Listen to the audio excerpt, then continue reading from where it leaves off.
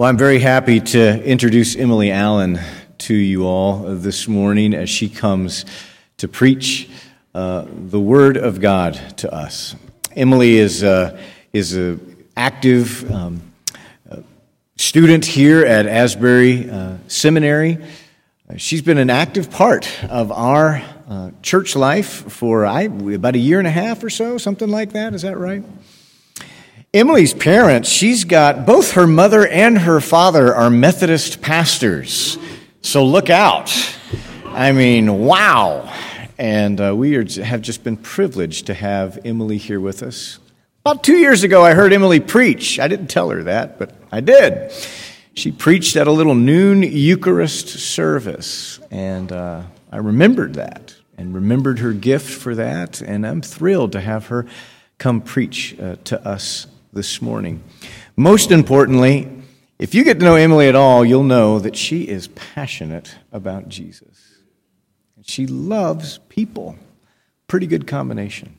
Emily, please come and share the Word of God with us. Well, good morning, everybody. I am so grateful for this chance to stand in front of you this morning and to share, and thank you, Rick, for your kind words of introduction and for inviting me to share today on such a rich set of passages. I want to thank you all for allowing me to be a part of this church for the last just over a year and a half, and I just want to say that this community has been to me a place of healing, a place of peace, a place of renewed hope in and focus on Christ, and a place of deep community. And so I'm so, so grateful. Well, we're in the season of Lent, 40 days leading up to Easter. And we're working our way through the Gospel of John, thinking about discipleship, reorienting our lives towards Christ as we prepare for the Easter season. And last week we heard Rick preach on the story of Nicodemus in John 3. Today we're in John 4 with another conversation with someone who's curious about who Jesus is and what eternal life is. And so I'm excited to dig into this with you today. Well, let me start with a story. In the summer of 2020, I had just graduated from college, and I went on a camping trip with some of my best friends to the Adirondack Mountains in upstate New York, where I'm from. We had been camping, and we decided one afternoon we should go on a hike, and so we found this mountain loop trail. It was rated easy. We were ready to go.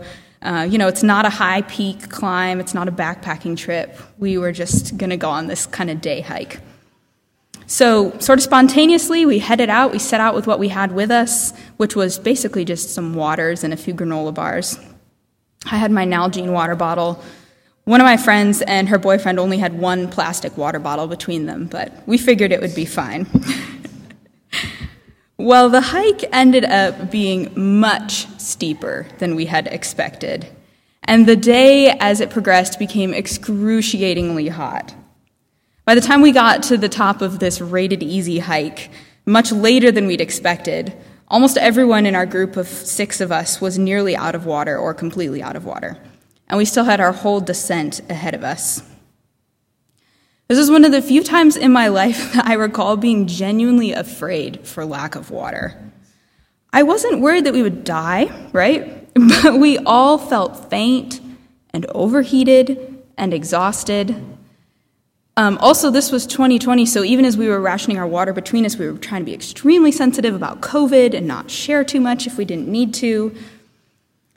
As we were hiking down this mountain, we all experienced real thirst and a little bit of desperation. Of course, we could have asked some strangers for water if it had come to it, but our main focus was to get off the mountain so we could drive to a town where we could refill our water bottles and get some fresh water, which, of course, we eventually, mercifully, were able to do. The feeling of drinking cold water after the fear that we had felt on that hike was pure relief and joy. Water is essential for life, right? A person can only live for about 3 days without water. And the necessity of water for life is evident in our texts today. Central to the story in John is a location of water supply. the well that Jacob gave to his son Joseph. And I was so interested to see that they actually, scholars and others know where this well still is. The location is still known today for literally thousands of years. Women would visit the well each morning to collect water and bring it to their homes for everyday use. Usually they would go together in groups in the morning when it was cooler. So our story starts in this place at the well, but it's at noon, the 6th hour, as the text says, and it's in the heat of the day. I want to ask you to sit with me for a moment as we imagine the situation in this story. A woman, perhaps middle-aged, is in her home. The man with whom she lives has just laid down for a nap during the heat of the day as he rests from work in the fields. Sensing the quiet in the town of Sychar, she wraps her head covering more closely around her and picks up a big clay jar and places it on her head. Looking out her door, she makes her way from her home to the path that leads to the well. A group of unfamiliar men passes her as she walks. They're dressed differently and they're talking loudly. Are these Jews, she thinks to herself? What are they doing in Samaria? A young woman with a baby in her arms sees the woman with the jar pass by her and looks scornfully away. The woman wishes to herself that she didn't have to make this journey every day, out in the public eye, just to get water, just to survive. It's especially warm today, and she feels her body begin to sweat, even as she covers the short distance. Water will bring some relief, she thinks. As she draws near to the well, however, she can see that somebody is seated by it. Her heart sinks.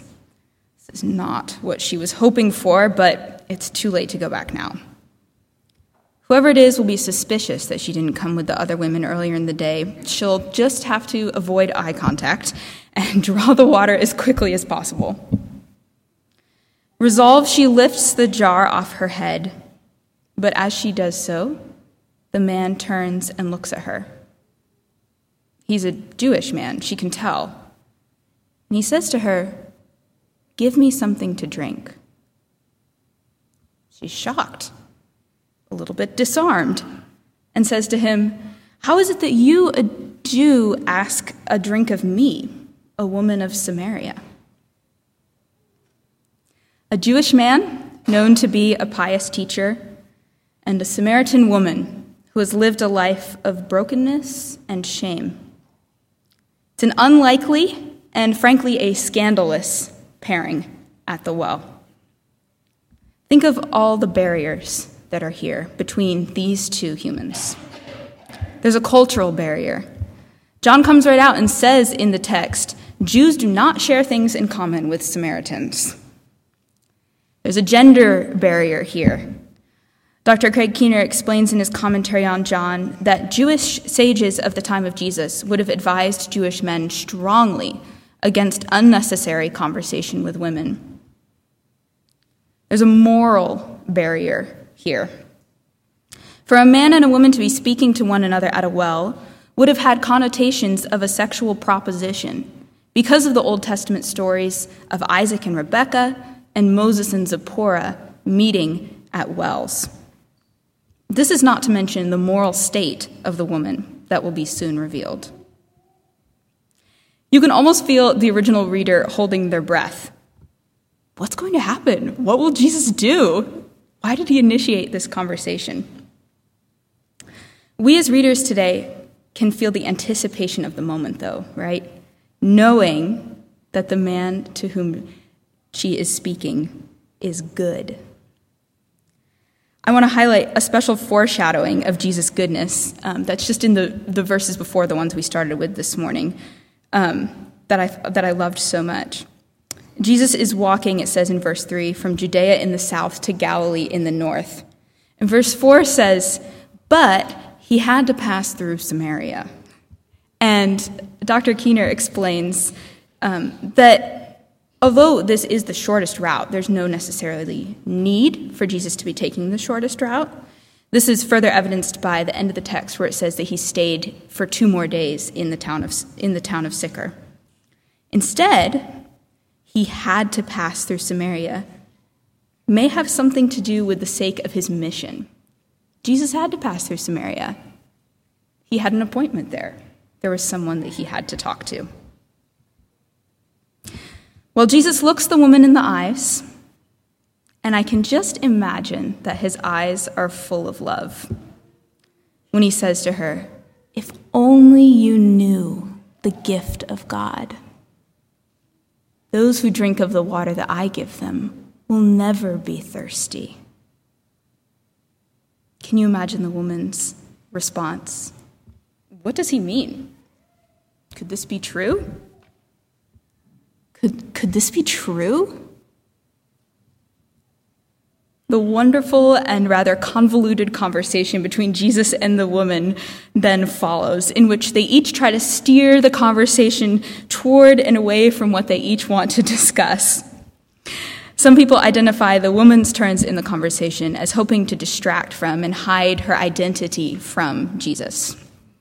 But I want to say that central to this conversation is Jesus revealing truth to her. It's truth about herself, and it's truth about the kingdom of God. Well, I won't go through the whole conversation line by line, but I want to say that throughout the course of this dialogue, a life is transformed. The woman is pulled from a life of sin and shame into a life of hope and belief in Jesus as the Messiah. I mentioned earlier the centrality of the geographical location of a well as being the location for this conversation. And the woman identifies this theme also in her conversation with Jesus. So I want to highlight the theme of worship. The woman explains to Jesus, the Jews worship in Jerusalem, but we Samaritans have worshipped here on this mountain, by this well, Mount Gerizim, and sort of prompts him, what do you say about this? Jesus so wonderfully subverts what she might have imagined his response to be in verses 23 and 24. He says, "The hour is coming and is now here when the true worshipers will worship the Father in spirit and truth. For the Father seeks such as these to worship him. God is spirit, and those who worship him must worship in spirit and in truth." Dr. Keener highlights this verse as central to the text. The Father is seeking true worshipers. This is at the heart of Jesus' mission to visit Samaria this day, right? He's seeking a true worshiper. Well, here I want to connect us to Psalm 95. And for those of you who might come to morning prayer sometimes with us at WAC, you'll recognize this as the Venite, which is this call to worship. Come, let us worship and bow down. Let us kneel before the Lord our Maker, for he is our God and we are his people, the sheep of his pasture. Oh, that today you would listen to his voice. Do not harden your hearts as at Meribah. Now, Meribah, this is the story of Exodus 17, when the people did not trust God for water and instead threatened Moses and put God to the test. This was the same God that had just brought them through the Red Sea. Even so, water is vital to human life. If you don't have it in 3 days, you die. Could the Israelites not trust God in this moment? Worship is the result of our gratitude for what God has done. It's not about a place. It's not about a style. It's not about a specific worship practice, although all these things God can use to help us encounter him. In answering the woman, Jesus stands above the racial and ethnic barrier between Samaritans and Jews and their places of worship. True worship, he says, is the result of the Holy Spirit and truth. There's an incredible connection here between worship and believing the truth of the words of God. The text says that the people of Samaria believed that Jesus was the Messiah because of the words of Jesus. Robert Weber, who is a worship studies theologian, recounts how many people asked him across his whole life how they can measure if they've worshiped rightly in a church service. I just love his reply. You know you have worshiped if you obey God. The result of true worship is obedience to God the Father. And obedience is the sign of a true worshiper.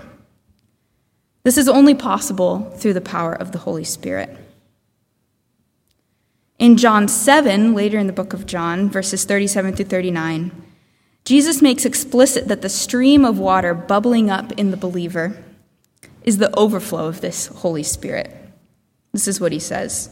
On the last day of the festival, the great day, while Jesus was standing there, he cried out, "Let anyone who is thirsty come to me, and let the one who believes in me drink. As the scripture has said, out of the believer's heart shall rivers of water, living water, flow."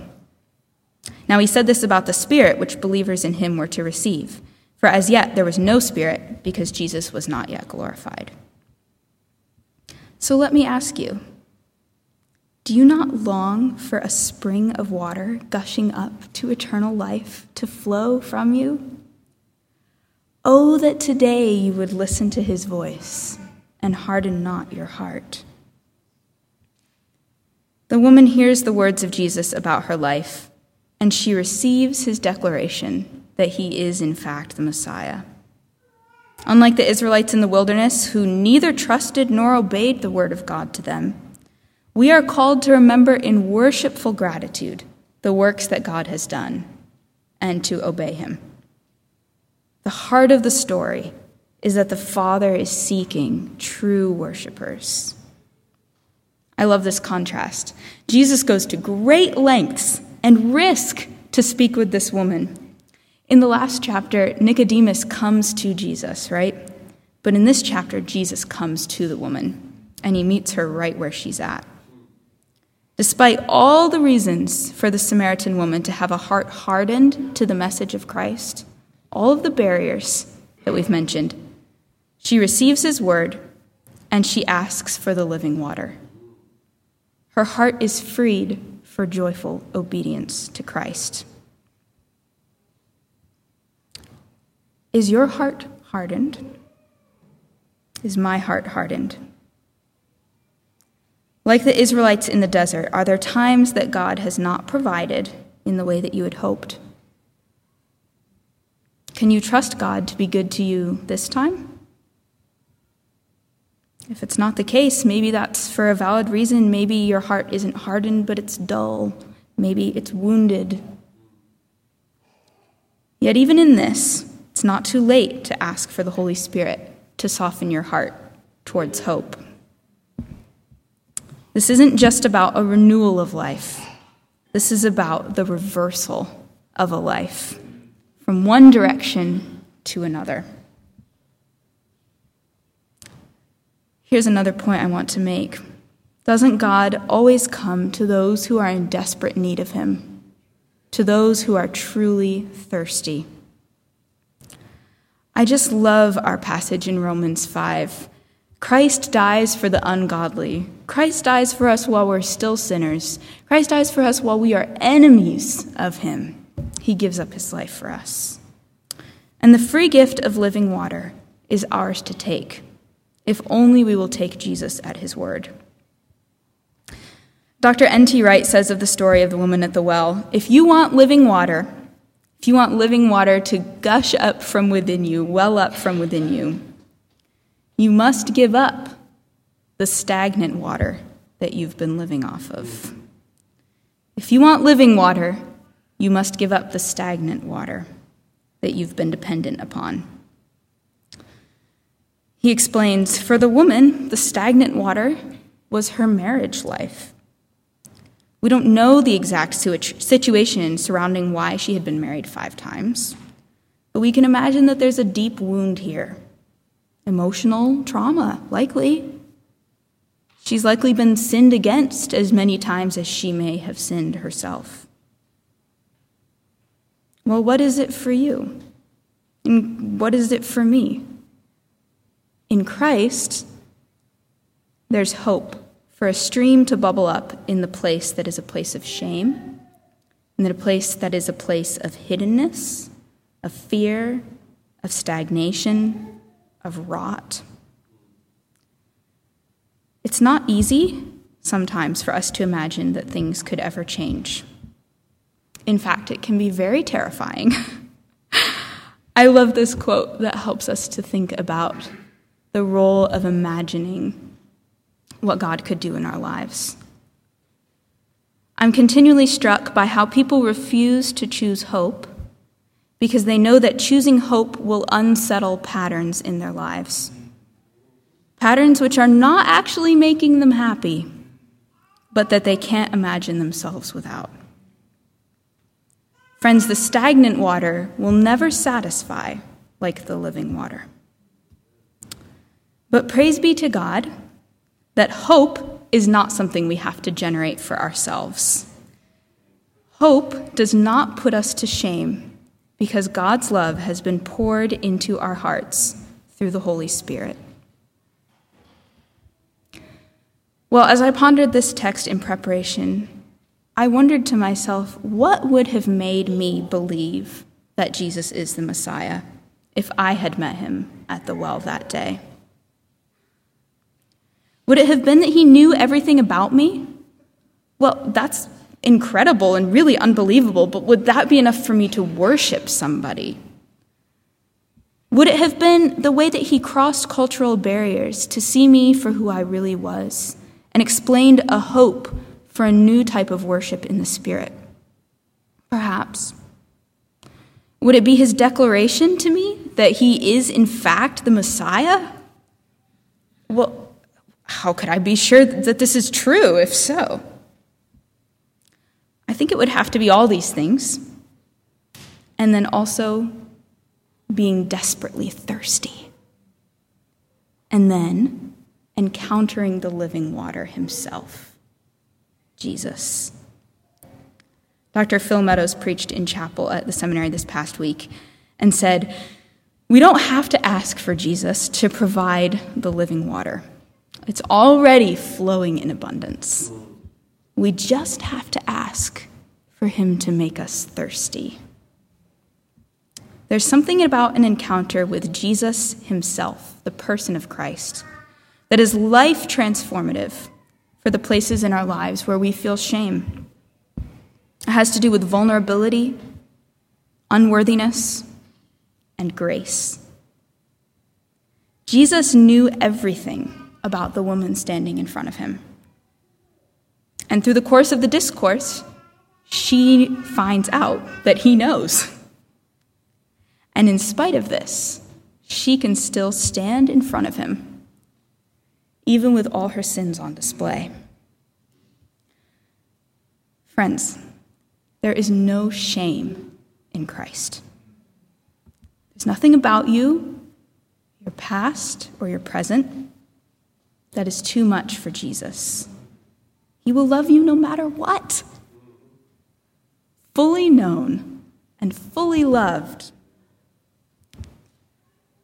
Therefore, since we have been justified through faith, we have peace with God through our Lord Jesus Christ, through whom we have gained access by faith into this grace in which we now stand. If we are in Christ, like the woman at the well, we are standing in God's abundant grace. The water is flowing in abundance. Are you thirsty for it?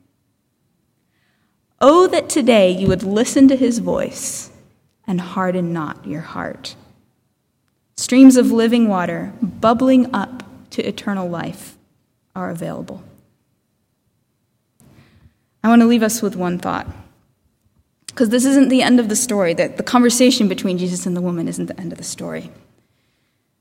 The text says that she leaves her water jug and runs back to the town and says, "Come and see a man who told me everything I have ever done." He cannot be the Messiah, can he?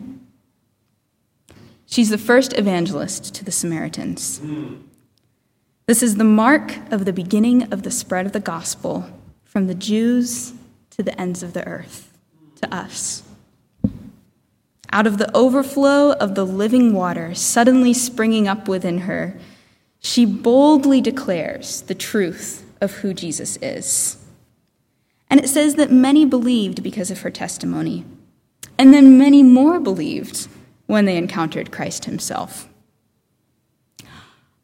We are standing in the long line of those who have told others the good news that Jesus is Lord. When the hope and peace of Christ abundantly spring up in your heart, friends, it's not containable. Who will you tell? Jesus offers living water. We never have to thirst again. New life in him is not just a renewal, it's a reversal of the past towards a new kingdom life. You don't have to be worthy, you just have to be thirsty. Friends, come and drink.